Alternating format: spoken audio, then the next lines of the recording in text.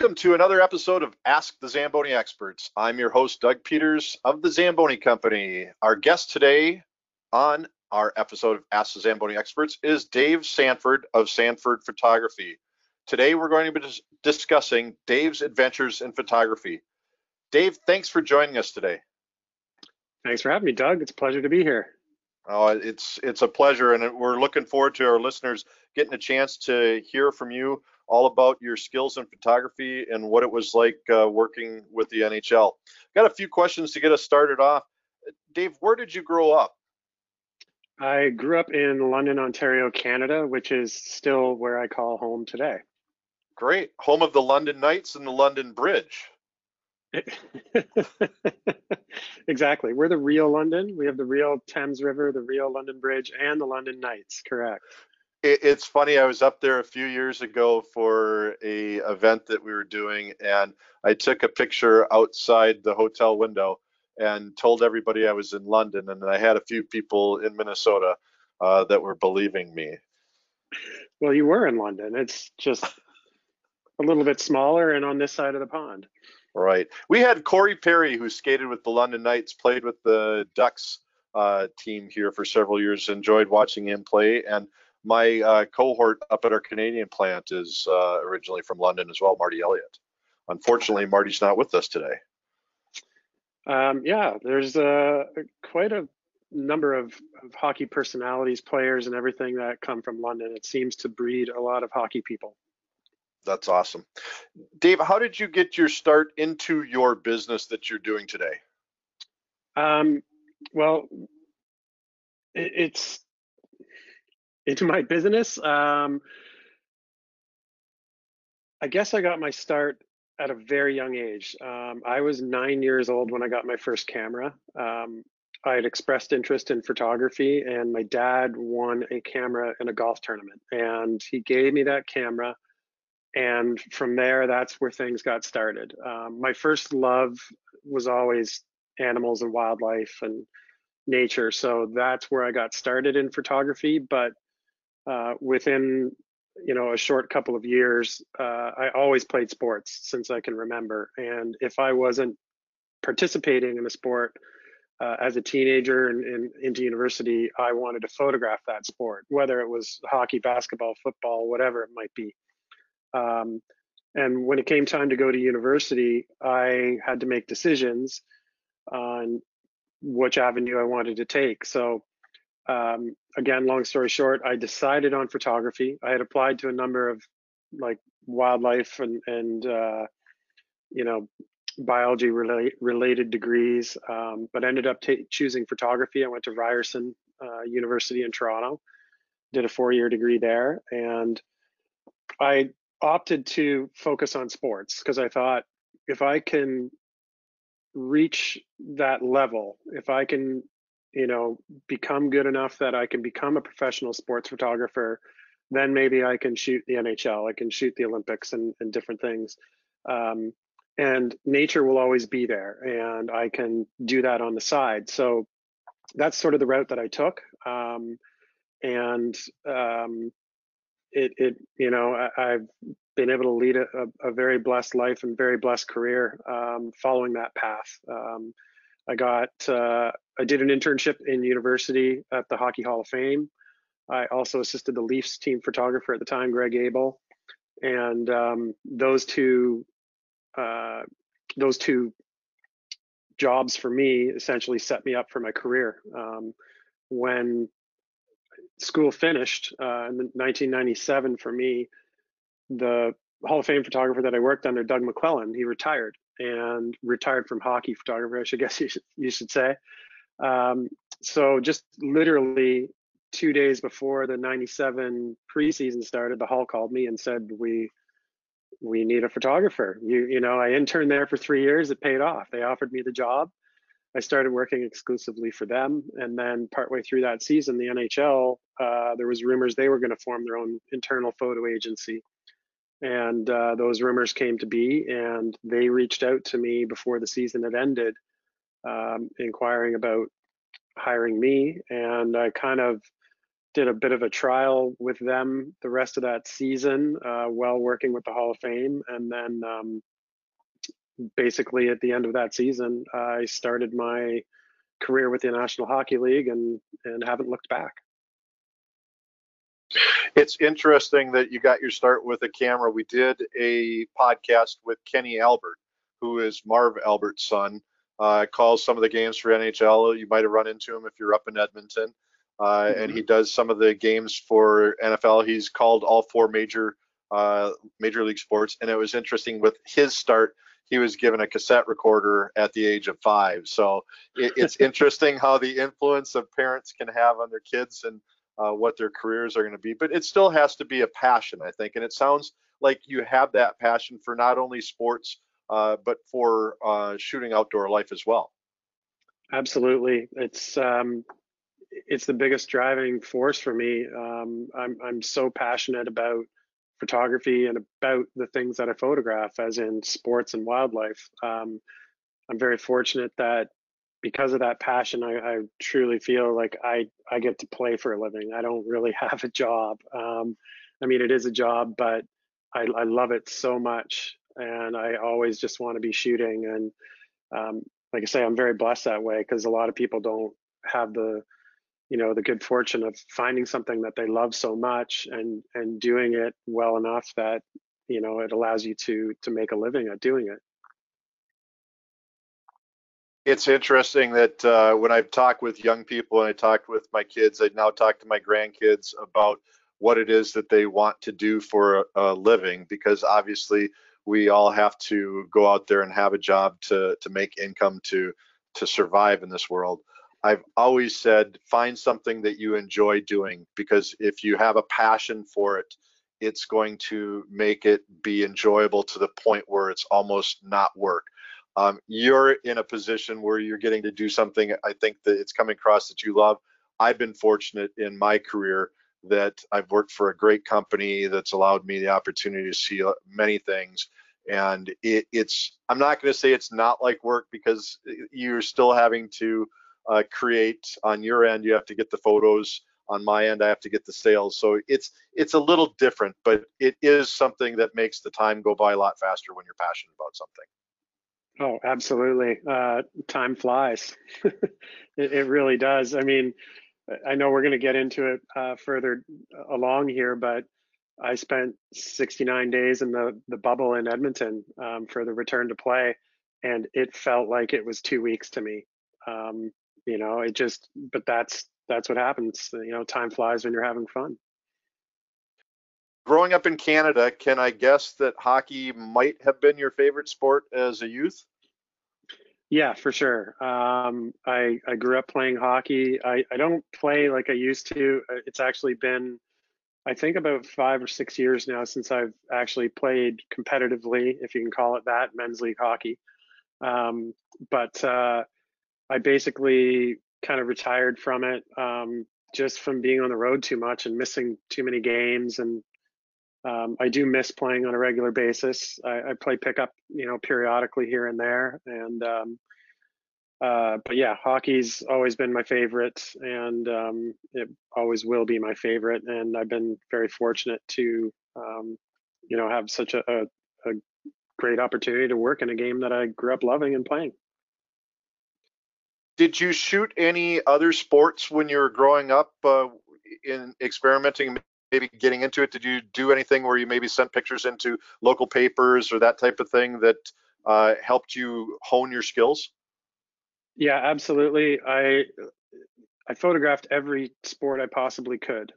If I wasn't playing, then I would photograph it. So throughout high school and university, football, basketball, volleyball, soccer, you name it, I photographed it. And university, that's sort of how on top of like the internship and working for the Greg with the Leafs, I did all the photography, the action photography and team photos for my university at Ryerson. And it just started out as something I was doing on my own, and basically went to the athletic department and said to them, here's what I've got. And I was always trying to go the extra mile? What's going to make me stand out above the crowd? So in university, I started strobing everything. So the big flash systems that we use to this day up in the catwalks of the arenas, whether it's hockey, basketball, I was taking these, signing them out of school and going across the city of Toronto on the subway on Friday and Saturday nights to light St. Mike's Arena. And it would take me 2 or 3 hours to set all the strobes up, and all my friends would be out at the bar and having drinks and having fun. And I'd be on my way to do that and then shoot a hockey game and then take an hour and a half to break it down and then hop in the subway and come back and then maybe catch them for last call. And there was a lot of nights that was a little frustrating as a student and it sucked, but it paid off because that's what led to my internship and my job with the Leafs. And then again with Ryerson, I ended up doing all the stuff for the Ryerson papers and for their posters and promotional items. And so the hard work paid off very early on because it got me noticed.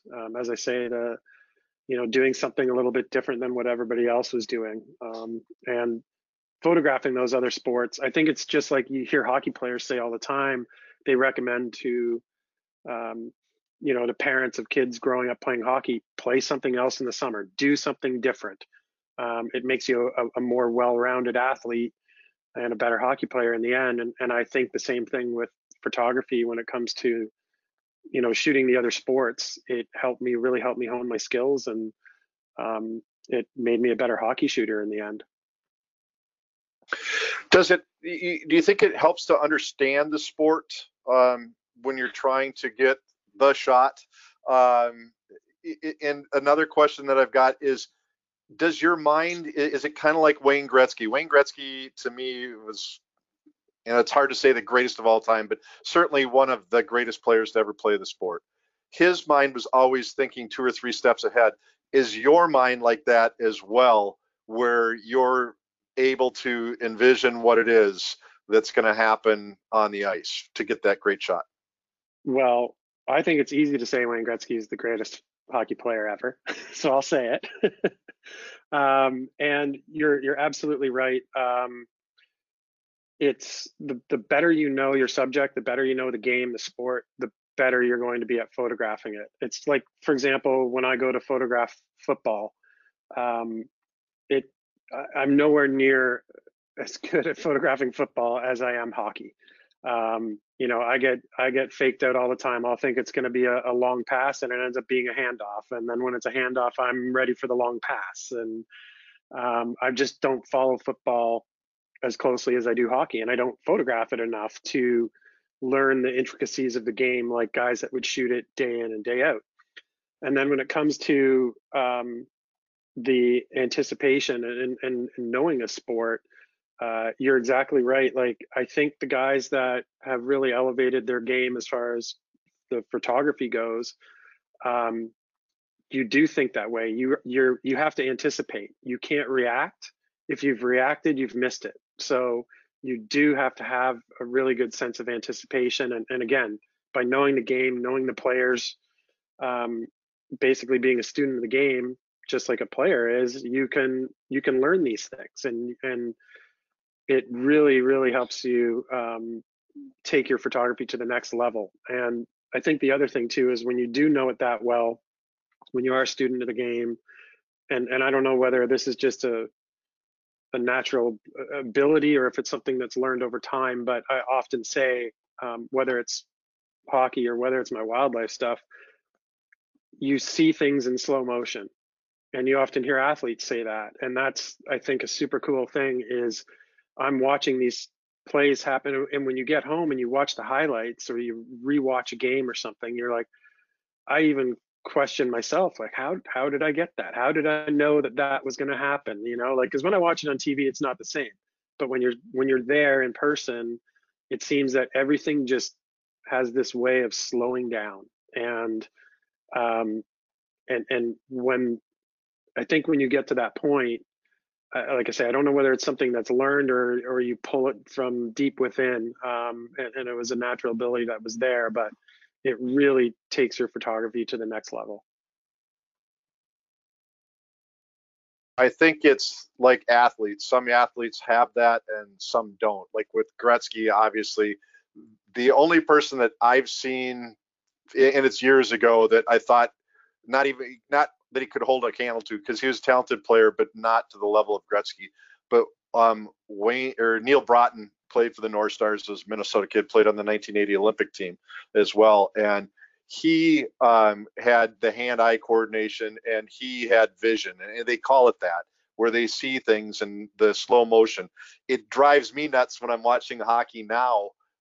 We're subjected due to COVID having to watch classic games. So I'm looking back and now I'm watching when the Ducks won the Stanley Cup, and that goes back to 2007, and they had games against the Red Wings and other games, and it just for me, I can anticipate where the puck's going to go, and it drives me nuts when the camera guy is not doing the same thing, or they'll show a picture of somebody, a shot of the goalie when maybe there's a scrum going on, and I'm like going, I don't want to see the goalie's face. I want to see what's going on. So it's very interesting what you're talking about, and it is a talent that I think that you have, David. And I think some of that stuff is not that you can develop; it's what you're born into, and you really have honed it to a skill level that others don't have. Uh, uh, do you have any shots? Like, I've seen some shows on TV about Muhammad Ali, and there's the shot of him where he's standing over, and there's a guy, I think, in the background, if I recall it correctly. Do you have anything like that where something appeared in the photo that you weren't intending to shoot, but made the photo better? Is there anything like that that you can talk about that you've expanded on? When it comes to my sports, off the top of my head, I honestly I can't think of anything.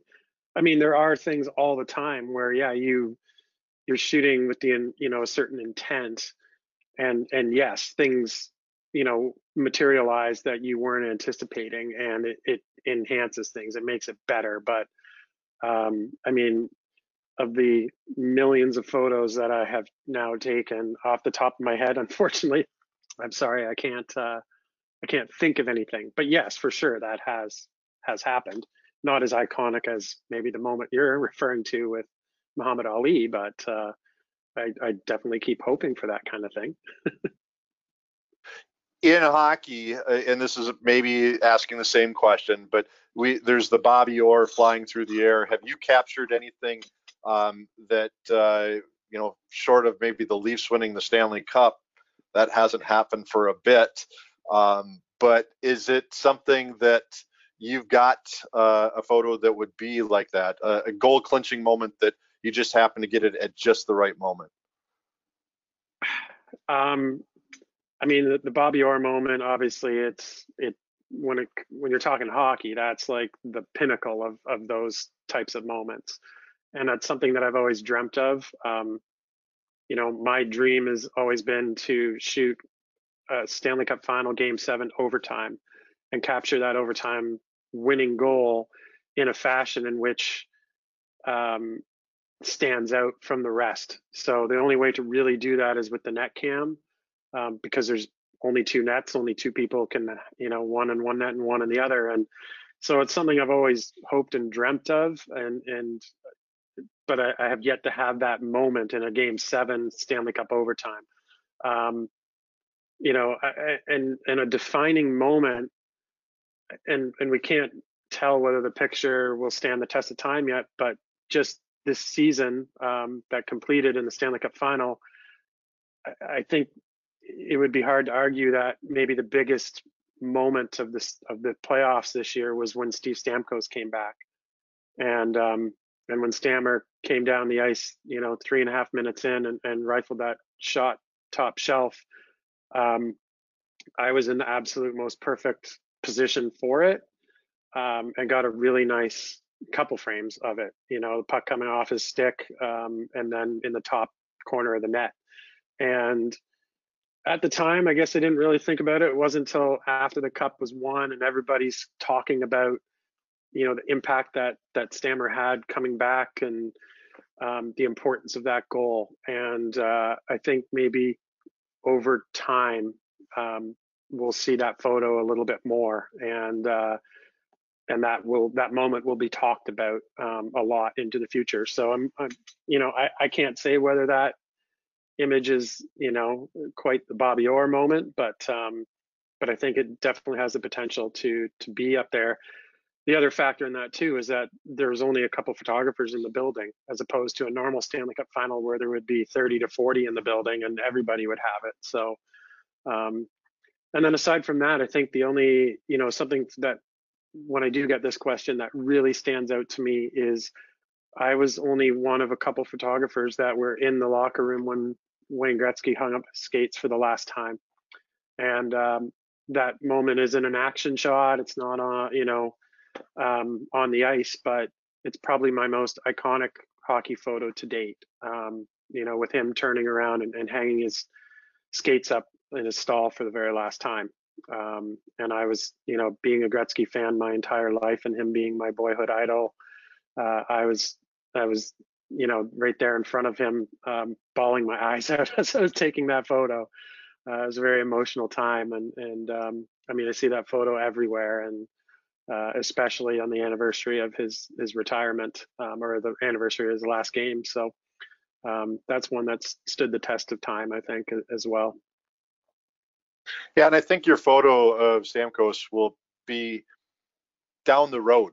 And I think Bobby Orr's that photo obviously was a great shot, but it doesn't have the same, or probably didn't have the same weight back then as it does now. And it's, again, one of the greatest players. If it would have been Joe Schmo scoring a goal, it still would have been good. But when it is a guy of the stature of Bobby Orr, it definitely is something.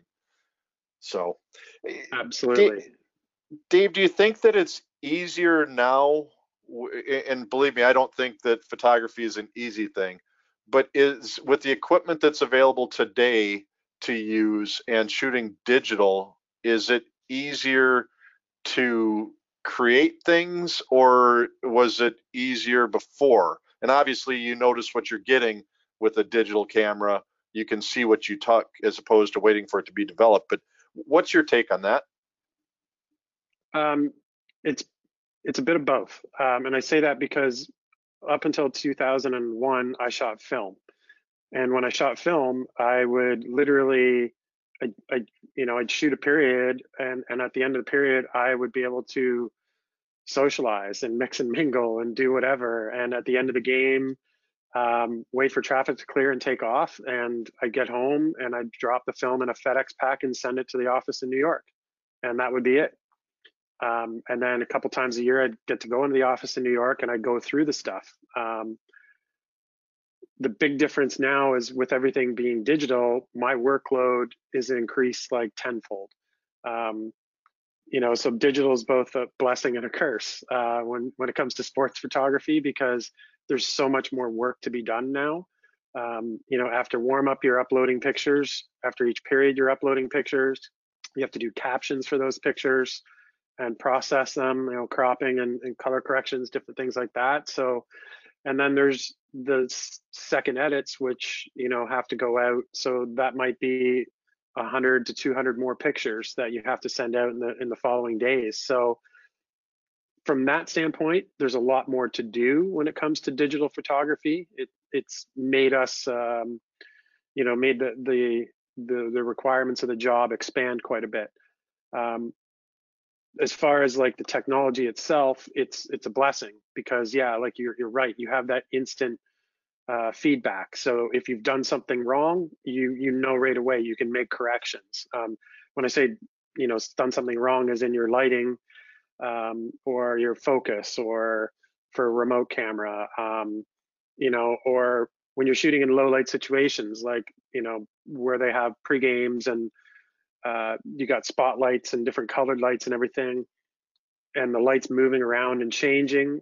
Digital's a blessing that way, because as I say, you get that instant feedback, and it's a little bit more forgiving than film was. So you have some room to make mistakes, I guess, and correct them in post if necessary. So it's extra work, but I also like having that control as well. I don't have to worry about an image not being sharp and maybe getting past an editor and getting out there, and my name's attached to a soft focus picture. Whereas now, if there's a picture that's soft or out of focus or something technically is wrong, that's on me because I've let that go out to the world. So you have a little bit more creative control, which is nice.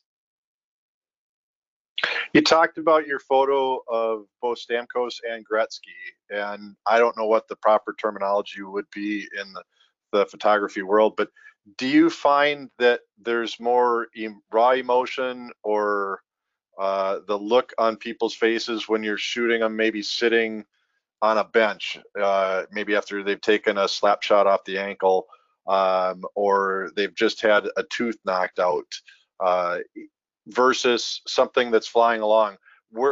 Maybe you can explain the difference that I'm trying to talk about here with that. Is there something along those lines, or where you're going to see the pure raw emotion in an athlete sitting on the bench or scoring a goal? Um, it's funny that you mentioned that because going into the NHL bubble without fans being there, that was one of the things I was wondering is what kind of emotions are we going to see? What kind of raw emotion are we going to see from the players? Because you don't have 15 to 20,000 people in a building who the players that they feed off of that energy. And I was wondering what's going to happen in an empty arena when a player scores a goal. Is it just going to be like men's league hockey, put your stick in the air and nod to the other guys and maybe a few fist bumps? And as we went along, that raw emotion, it shone through more and more and more. And it was super cool to see that. I think that was, to me, the indicator of like the guys are playing for the love of the game. They're playing for one another. They're playing for the other 22 guys on the roster and everybody that's affiliated with that club and the fan base. Like, so it was cool to see that raw emotion, really shine through, especially in the bigger moments. And yeah, you do see that, like you're talking when a guy blocks a shot and he's wincing as he's going back to the bench, or there's blood pouring down his face, and he gets back to the bench, and like those are key moments. Those are all like, that's what I call the B-roll footage that helps tell your story. When you can get those tight shots of a guy wincing in pain because he's blocked a shot, or he's bleeding, or you know, black eyes and stitches and things like that. And that there's a certain look that certain guys get, especially in playoff time, that, I mean, everybody always talked about Mark Messier and the look that he had, that intimidating look. And if we had a modern day player that I could, say is somewhat similar to that, it's Jamie Benn. Anytime I've had an interaction with Jamie, I don't know him personally, but he's always been super nice. And from what I've seen being around the club and that, like, he's soft spoken, he's a nice guy, but he gets out in the ice and he looks like he wants to tear your head off, and he could, like, and that's one of the things I love, is seeing that, like I say, that raw emotion come out without even using words or screaming or yelling. It's just a look that some guys have. And then, yeah, like I'm fortunate to be mic'd, tapped into the mics that NHL Studios uses quite often. And, to hear that as well, what, some of the comments back and forth between players and everything, and that emotion that does come out, it's pretty darn cool. And as I say, it was cool to see that in an empty arena, in such an intense playoff hockey. Can you talk a little bit about what a day in the life of Dave was, either in the bubble shooting the games that took place for the tournament this year for the Stanley Cup, or what it was like pre-COVID and when you're just doing a regular day on the road? Yeah, I mean, if you're talking regular season hockey, a typical day for me is, do whatever I need to do, as in go to the gym, do my own thing in the morning. And I would, leave usually mid-afternoon. For the most part, because I live in London, Ontario. I'm 2 hours from Detroit, Toronto, and Buffalo. So most of my games over my career have been in those three cities. I might leave home at around 2 in the afternoon, get to the rink about 4 for a 7:30 game. And basically, I like to be there early, get set up, make sure that everything is working so I can sit down and sort of relax, have my dinner, get a little behind the scenes stuff before warm up, then do a little bit of warm up. Like as mentioned before, you come in, you upload some pictures, and then the puck drops. And in between periods, you're making your selects, you're doing little captions, and you're sending those pictures into the desk, which then get put out to the world. And it's the same thing post game. It's probably about an hour and change post game that you're doing that upload. And then I'd hop in the car and drive home, and usually get home around 1:30 in the morning. And they're long days. A lot of people think like, oh, it must be nice. You go to a hockey game and you shoot a game for 2.5 hours and you're done. Like most game days are a good 12-hour day plus another anywhere between 3, 4, 5 hours following that to do all the second edits. And then being in the bubble, it was a completely different thing. And I should say too, when you're on the road for playoffs, like all stars, different things like that, they're long days. They're usually minimum 12, upwards of 18 hours sometimes. There's just a lot going on behind the scenes that, what the preparation and pregame skates and setting up remote cameras and different things like that. And in the bubble, very early on, it was so hectic. It was crazy. The first 5 weeks or so, having 2 to 3 games a day. I was getting up at about 7:30 in the morning, at the arena by 9 for a noon game, and then leaving the arena at about 1 a.m. And just absolutely drained. And the problem is when you do that, you get back to your hotel room and you're wired. You've just shot 2 or 3 Stanley Cup playoff games, and you're looking at computer screens and you're doing all this stuff and you're absolutely wired. So I wouldn't fall asleep till between 3 and 4 in the morning, and then my alarm would go off, like I say, 7:30 in the morning. So it made for extremely long, tough days for sure. Like you love what you do, but it just physically and mentally draining. And as the bubble went on, the games got higher in intensity, but thankfully more manageable. I loved when it was 2 games a day. That was kind of a very happy medium. And then in the 1 game a day, it just allowed you to have more time to do your second editing, get things uploaded, because all that still had to happen, even amidst 3 game days, back to back to back to back. So it just made things at a little more reasonable pace, and made the days at the arena 10 to 12-hour days versus the 18.5-hour days, 19-hour days. So they're pretty intense. But like I say, I mean, I loved it, and I wouldn't want to change it for anything. But yeah, they're long days, and those days at the arena in the bubble, yeah, I mean, I was slapping together peanut butter sandwiches and I'm eating them sitting at the glass, trying with a camera in a hand and peanut butter sandwich in the other. Like it was just, there was no time to do anything other than just shoot hockey basically. But I loved it. Well, I'll give you a suggestion. You should try some Cheese Whiz. It's a craft product and it's great. It's great on rye bread or Italian bread. I've done a podcast where I had that for my lunch with Luke Robitaille. I was driving up to Lake Tahoe, and that was what I had. But I grew up on Cheese Whiz as a kid, so I can highly recommend it. Do you ever get to practice with any of the players or go out on a skate, a warm-up skate or a morning? Obviously, you're not going to go out there during warm-ups before a game, but do you ever get the chance to skate with some of the NHL players? I have.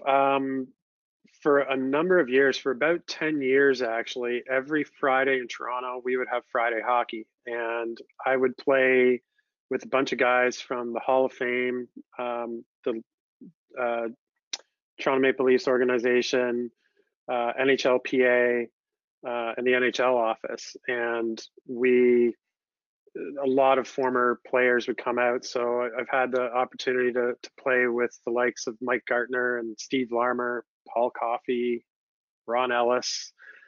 There's a whole bunch more. I've played with probably dozens of players over the years, and it really showcases how bad of a hockey player I am. And how they can make people look really good by just saying go to the net and put your stick on the ice. And that's been a lot of fun to have those opportunities. I've also played with a number of the women from the national women's team over the years. But yeah, to go and do like regular practices and things like that. No, I've never done anything like when the guys are training here in London and that. But yeah, the Friday hockey that lasted for about 10 years, getting to play with a lot of former NHL players, which was always very cool and very humbling. Did you ever take Tiger Williams or Phil Pritchard hard into the corner and kind of face wash them while they were there? Yeah, Phil for sure, definitely. We were lucky to have him on a podcast earlier. Great guy, and you are a great guest as well because it makes my job very easy. I can ask a question, and you can take it and run with it, and you're doing an awesome job. I appreciate that very much. Thank you. If you could score a goal against any goalie, past, present, or future, who might it be? Grant Fuhr. Simply because I grew up an Oiler fan. Grant Fuhr is my favorite goaltender of all time, and yeah, it would be pretty darn cool to have the opportunity to score a goal on Grant Fuhr. And I guess if I had to pick a second goalie, it would be Marty Brodeur. He would be my second favorite goalie, and probably my favorite goalie to photograph. Yeah. I'm going to go a little bit. Too. Can I throw in Tretiak? You certainly can. I think I put him in my top three of all time. So I'll round it out with Fuhr, Brodeur, and Tretiak. No Gump Worsley or Cesar Maniago? Too much before my time. I'm showing my age. They played for the North Stars many moons ago, and I was lucky enough to see them play, and lucky enough to see Gump play minus a mask. He was the last goalie to go without a mask, the last crazy guy. You've got to have a lot of expensive equipment. And what is that like to ensure that it doesn't get damaged in all your travels? And how do you transport that from location to location if you have to fly? So I do have a lot of expensive gear, and therefore I never let it leave my sight. So when I'm traveling, when I'm flying and everything, I've got it down to a system where I use a 40-liter backpack. It's made for camera gear, and it is packed to the rim basically, with bodies and lenses and batteries and my computer. And if I have to carry my larger lenses like my 600 mil or my 400, I have a neoprene carrying case, and I basically carry that over my shoulder because I don't like to check gear. I need it when I land. 90% of the time I'm needing it the same day that I'm landing or the very next morning, and I don't want to risk it not arriving. And then I've heard way too many horror stories about gear showing up broken and gear not showing up at all because stuff gets picked off behind the scenes at the airports, unfortunately. So I don't ever let cameras, camera bodies, lenses, laptops, all that kind of stuff. It's always on my person. Different if I have to travel with lighting and clamps and cables and all the accessories and things like that. I'll throw those in cases and check those. But yeah, the real expensive, fragile stuff always stays on my person. I have a friend whose son is a quadriplegic, and he's a friend of mine as well. And I've heard horror stories about him with his wheelchair traveling and what that's like and what it's arrived at in certain places when he's got there. Have you had any emergencies and gone to photo store to try to get something to help you get through your shoot, or is it something that you just deal with the equipment that you have that's working? No, I've had emergencies. My latest emergency, not from gear showing up damaged or anything like that. Like I say, that stuff I carry with me. So if I do damage something, it's on me. Um, but yeah, I've had gear damaged in games and in play. Most recently, I had a camera that was in the net, that I used for my net cam, and it took a Taylor Hall slap shot, which it didn't it didn't damage it. It damaged it, but it was one of those things where um, the impact of that damage didn't really show for a few days. And sometimes that's what happens. Things get loose essentially from the impact, and they eventually go. And there's in those subsequent days, guys are crashing into the net, and the net gets moved around. And one day I went out there, I think it was right near the end of the second round, and went out after the first period, turned the camera off to eject the card, put the new card back in, and the camera just wouldn't turn on. And like I say, I shipped it to Canon and found out that it was impact damage, and it was a result of that Taylor Hall shot. And so yeah, I was sort of panic mode because I'm like, okay, now I'm down a camera. I had brought 4 bodies with me, but I was utilizing 2 other bodies and for different remotes, and I need, I different times, and I've got 2 cameras on my person and then the camera in the net. And so long story short, I did have a bit of a panic because I couldn't get a loaner from Canon, and mine wasn't going to be repaired in time. And I was very fortunate that my Canon rep, Jim Nuttall, who is back here in Ontario, I reached out to him to see if he could do anything through Canon, and Jim stepped up and actually sent me one of his own personal bodies, which I just shipped it back yesterday actually to him. And I can't thank him enough for that, because he really got me out of a not a jam. I would have been able to get by, but I was already basically a month into this, and everything was moving along nice and smoothly. And then I would have had to essentially make decisions as to, okay, do I want to put a camera in the net, or do I want it overhead, or do I need, another remote body somewhere else? So I only had to go 2 days without, and Jim saved my bacon, and I was able to put another camera back in the net, and I used Jim's as my camera in hand because I wasn't going to put somebody else's camera in the net.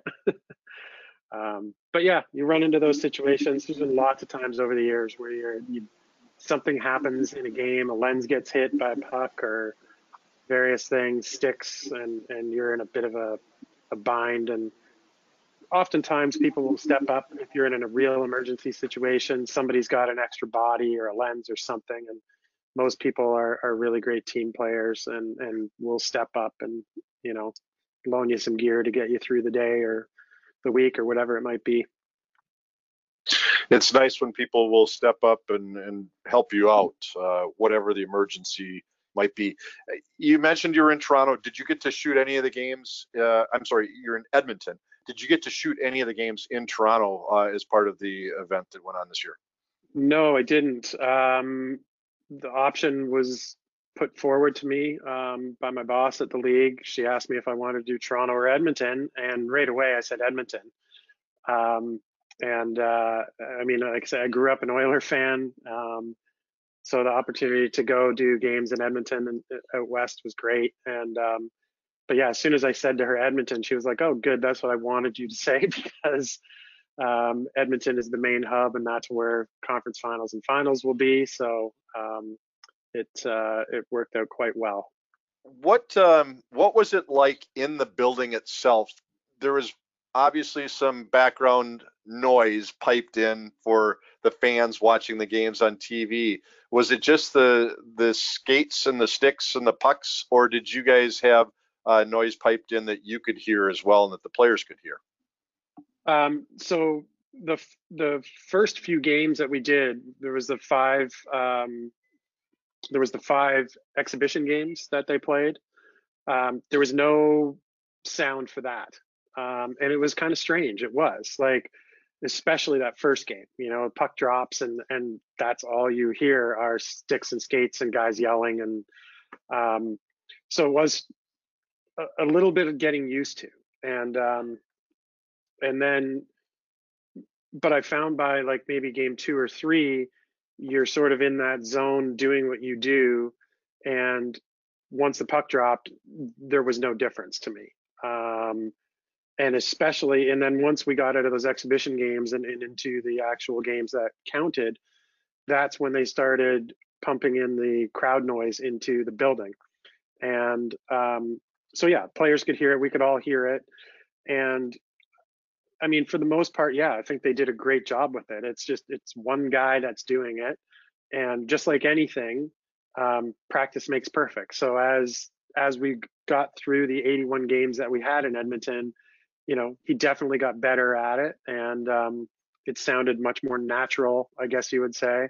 Because there were times for sure, like, I mean, and it would all just, I guess, depend on his perspective. You see something happen, and then you hear a certain crowd reaction, and you're like, at first you're sort of like, what, oh, okay, like that, nothing really happened, but from his perspective, it looked like something did. So you get cheers or, whatever. But, and I talked to a couple of the players who, yeah, they similar thing where they sometimes feed off of that. They react to that, they might be skating away from the play and then they would hear the crowd noise do, like go up in volume or something, and they turn to, and there's nothing, but it's because he had a delayed reaction or, but those little hiccups or whatever you would call them are few and far between. It sounded pretty darn natural to me.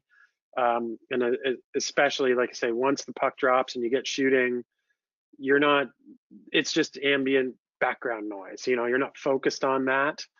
And one thing that I will mention is, like, compared to a real crowd, is sometimes, things happen, and because you're ingesting photos and that, like, I've got to tag images to send to my editors, so I might be looking down. And oftentimes in the past, when it's a real crowd, I would use the sound of that crowd to know when I had to look up, like, oh, the play's turning around to come up ice.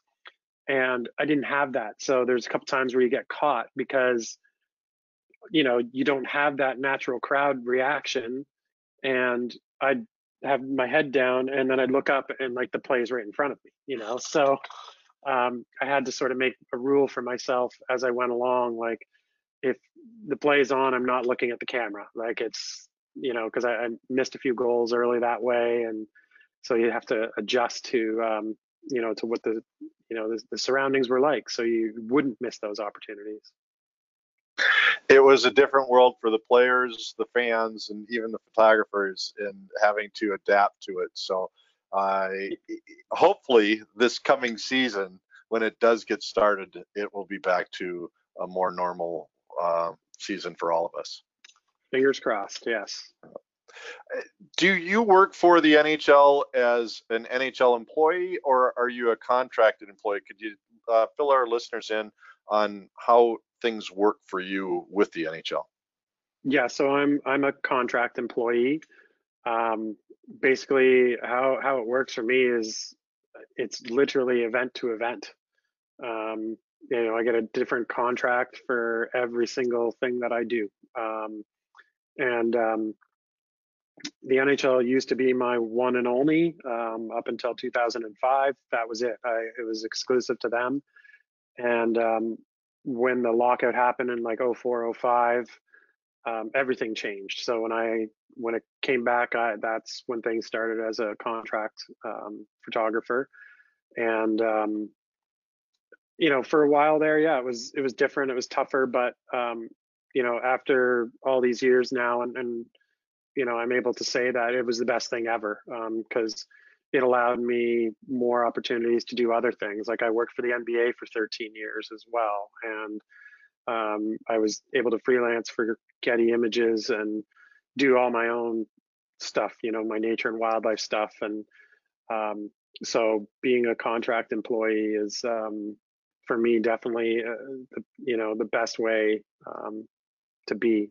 I've got the best of both worlds, especially now. I have tons of opportunity to focus on my nature and wildlife side of my career, and basically I'm only contracted for about 6 to 8 weeks throughout the entire year for the NHL. And like I say, I if I can keep it this way the rest of my career, I'd be the happiest guy in the world. Do you get to travel with the Stanley Cup? Let's call it a normal year. Would you be off with the players taking pictures? And if so, how are things going to be different this year when the players get the cup and have it at their locale for the day that they get it? So in years past, I've traveled with the cup, like, I mean, all kinds. Like it's funny sometimes. Phil Pritchard and Mike Bolt, who basically spend the most time with it, they often joke that I spend more time with it than they do.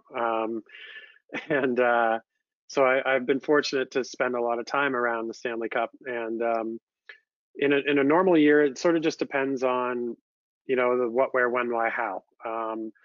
If the cup has been won in the city by the home team, oftentimes, yes, I've stuck around and stayed for a week. And it just depends. Like, when the Kings won it last in 2014, I stayed with Jeff Carter and his then girlfriend, now wife, for 5 or 6 days afterwards. And I just, and it was phenomenal to do things that way, and in other years, like I flew to Dallas when they won 21 years ago.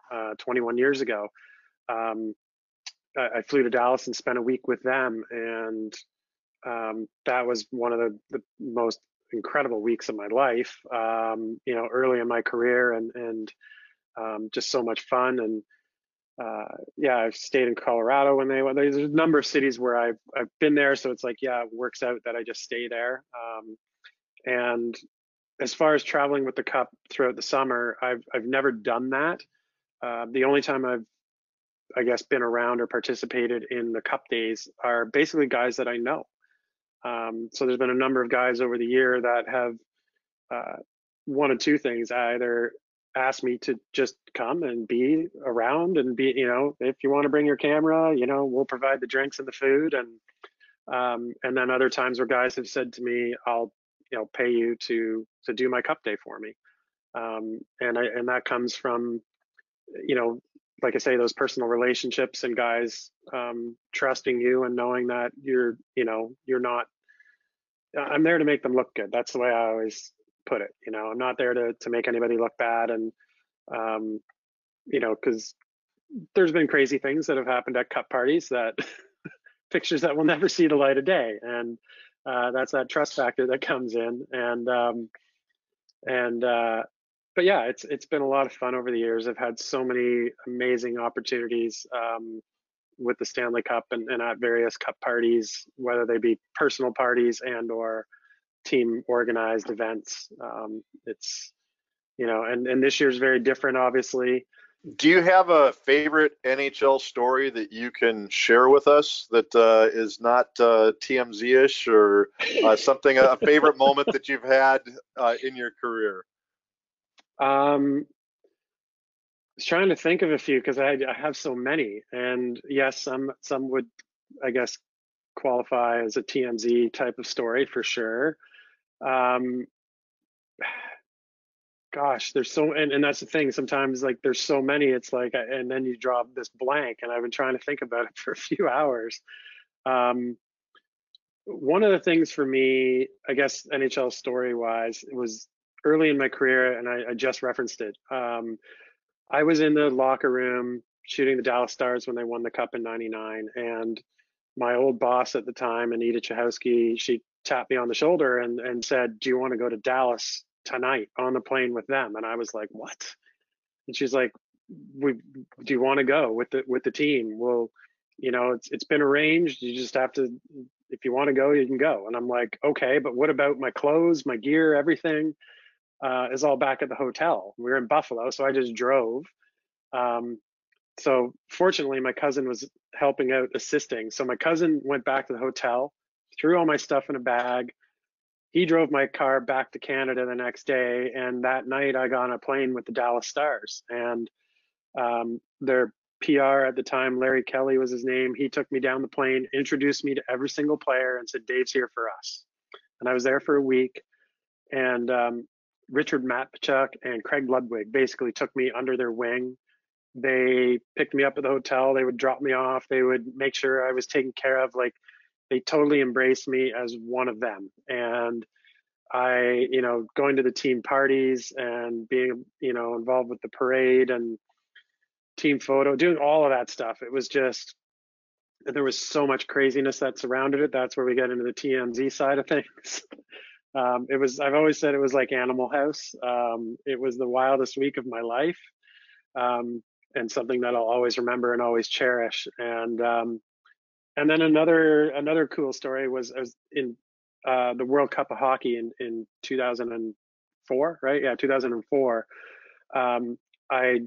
I was fortunate that I got to do the Hockey Canada camp in Ottawa, and then I went to Europe and I did all the games in Europe. Went to Minnesota, did I think it was the quarterfinals in Minnesota before coming to Toronto for the last couple of games. And that in itself was an amazing experience. But when we were in Toronto one of those days, on a off day, just happened to be at the arena, and Wayne Gretzky and Kevin Lowe were there, and Paulina and Ty were quite young then, and they wanted to go out and play hockey. And I was with Jeff Vinnick, who I was working with at the time. Jeff's the Canucks team photographer, and we've worked doing a lot of Hockey Canada stuff together. I can't exactly remember how it happened, but Jeff and I were out on the ice, and Wayne asked if it was okay if Paulina and Ty played with us. So Jeff and I were out on the ice for about an hour. Well, Wayne and Kevin Lowe sat in the stands about 10 rows up and just watched us play at Air Canada Center, just the four of us out on the ice. That was pretty cool. Sitting there, like I said, playing with my boyhood hockey idols, kids on the ice while he's sitting there watching. And, those are those little unique moments in time that really stand out to me. Like it just, kind of surreal, I guess, and that was just a fun, friendly, happy type of moment. Did you get the opportunity to see the pads that Craig Ludwig used to wear? Because I think he had these pretty huge shin guards that I think he had them for God only knows how long. The smell probably could be from Dallas all the way up to Buffalo, or on the plane for 3 weeks later. Indeed, I was always envious of his shin pads because I was a defenseman my entire life. So like the ultimate shot blocking shin pads. That's definitely one thing I always remember about him. Yeah, he's a Wisconsin boy, and I think, if my memory serves me right, has something to do, or might have played up in Eagle River, Wisconsin, where I think the Wisconsin Hockey Hall of Fame is, at a truly old barn, if you ever get the opportunity, or maybe you did get the opportunity to go up there. Cool. But followed his career as a kid growing up. My dad worked for the North Stars for the first 8 years, so not only did Minnesota give a hockey team in the Stanley Cup to the state of Texas, but the Herschel Walker trade enabled the Dallas Cowboys to win several Super Bowl titles that I'm still a little bit raw about, but I will eventually get over it, I hope. One of the things I want to get into is your other work outside the NHL. I've got a buddy of mine who I played hockey with. Long story, I won't bore you with the details, but his son is a huge Sharks fan. He's autistic, but the kid's incredible. I've had the opportunity to meet him. You've swam with sharks. Could you fill us in on what that was like, and what other exciting things you've done with nature, please? Sure. Swimming with sharks is absolutely surreal. No matter how many dives I've done, I get that same feeling of just like, pinch me, is this real? Like, even though that shark is only a couple feet from your face, and as it's cruising past you, and you're locking eyes, like it, there's just something about it that doesn't feel real. Like you feel like you're sitting 5 feet away from a giant IMAX screen, and if you were to reach out and touch it, that you'd be hitting this flat screen. But not the case, obviously. And it's the same thing with, I guess, a lot of the animals I've been fortunate to um, photograph over my career.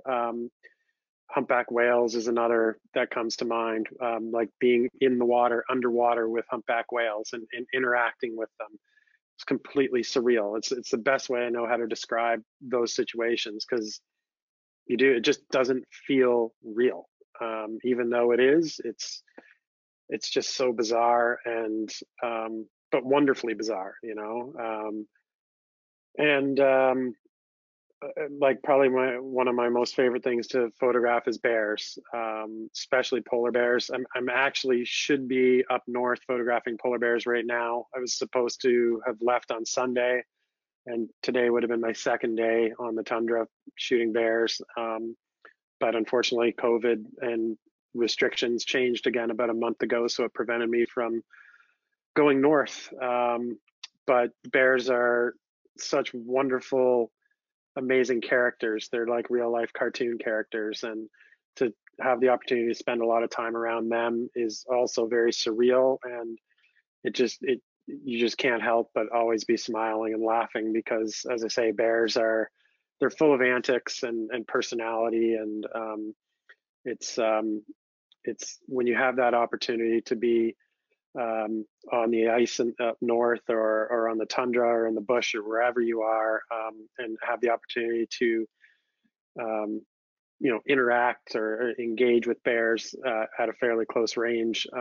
It's pretty special, and so yeah, it's just everything to me is so surreal.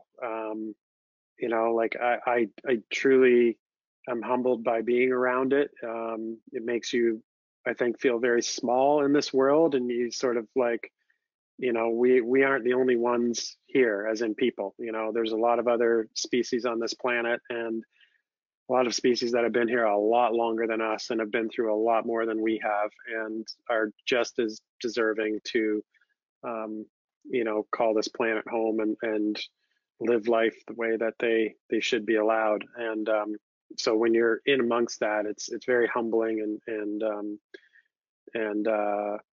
it's an honor, it's a privilege, I think, to have the opportunity to get to experience these animals in that way, because most people um, only ever get to see it on their television screen, or on their phone through social media or a computer screen. So to actually be there, surrounded by such an incredible environment, and surrounded by these, you know, absolutely phenomenal animals. Most of them that I cover are big predators, I guess you would say. Um, it's just, it's hard to put into words. It really is. I think you're being invited into their world, and that to me, like I was lucky enough to go out on a cruise in Hawaii, out of Maui, and it was a snorkeling trip, and saw whales much closer than on a actual whale trip. And we actually had to stop the boat because they were playing, and Hmm. to see a mammoth creature like that is just having a good time. It's almost like you think, are these trained to do this? Because they put on an incredible show, and it would have been great. I'm not a very good photographer, and I think I was just using a 35 millimeter at the time digital camera, but got some shots that I'll never forget. And some of the images are burned in my brain. So I can't Yeah. even imagine what it's like for you. Have you ever been scared where you feared maybe that the outcome wasn't going to be great because of entering into the world of these creatures? Um, Fortunately for me, no, not yet. I have been scared, um, not because of an animal, because of the ocean. Um, I a few years ago found myself in a pretty bad situation, where I was shooting a reef break, and long story short, to get into the water, you have to traverse down this cliff, and you're walking over barnacles and shells and everything, and in your bare feet, and it's before the sun's coming up, and it is a sharky area, and it's a very nasty, gnarly break, and the current's very strong, the waves are extremely large, and you have to time jumping off the rocks into the water. You have to time that with the swell, and I've got a bodyboard under one arm and a camera housing that's like 14 pounds in the other arm, and hesitation leads to devastation. And when the swell came up, I didn't go, and I hesitated, and right away I knew I was in trouble. And sure enough, I was like, and your heart rate, just goes through the roof immediately. And it wasn't, like I say, it wasn't that I'm in a sharky area or anything. It was like, I'm just going to get absolutely crushed by this next wave coming in on this cliff, face of this cliff, this jagged, sharp cliff. And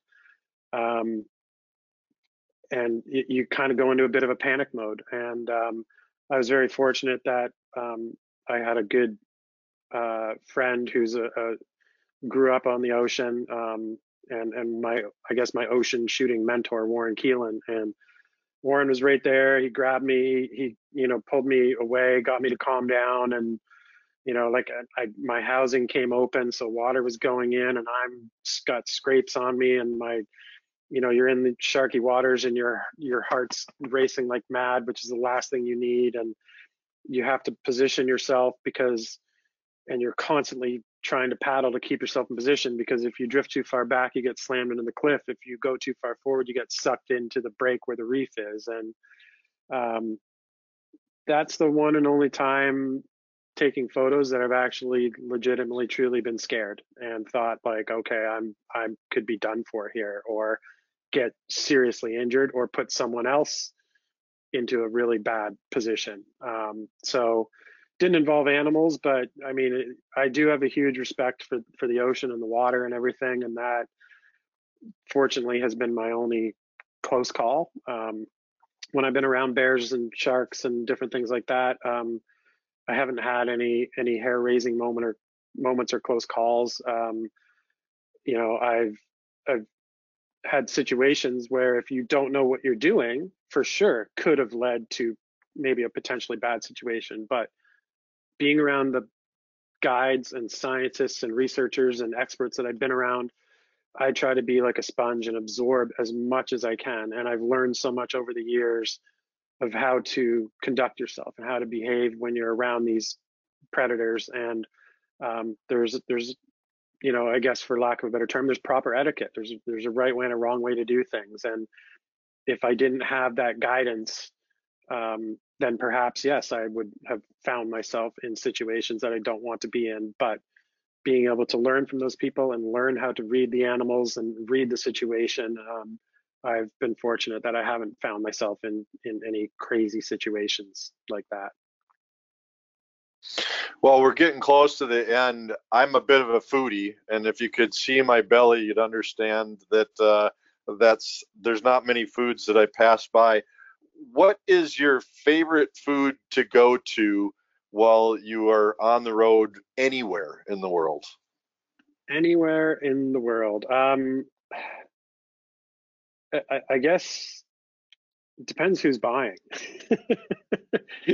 Lobster is my favorite, by far. But yeah, I mean, like, traveling anywhere, nothing for me beats a great steak, and going to a nice steakhouse. That for me, and yes, I photograph a lot of animals and everything, and I love animals, but yes, I still eat meat. Consumption has gone way down from what it used to be.